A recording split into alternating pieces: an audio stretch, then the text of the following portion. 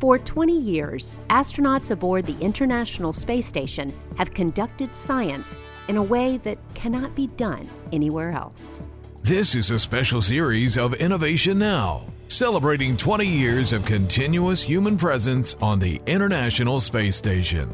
Orbiting about 250 miles above our planet, the International Space Station is the only laboratory of its kind. During the past 2 decades, the station has supported scientific discoveries and historic breakthroughs. Here are just a few. Fundamental disease research related to Alzheimer's and Parkinson's disease, cancer, asthma, and heart disease.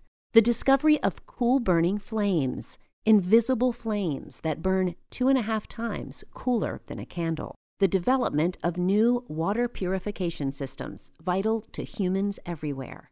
Methods to combat muscle atrophy and bone loss. Fluid research for applications from advanced medical devices to heat transfer systems. 3D printing using human tissue. And the ability to monitor our planet from this unique vantage point. Space station research helps us explore farther into space, but it also makes our world a better place to live. For Innovation Now, I'm Jennifer Pulley. Innovation Now is produced by the National Institute of Aerospace through collaboration with NASA.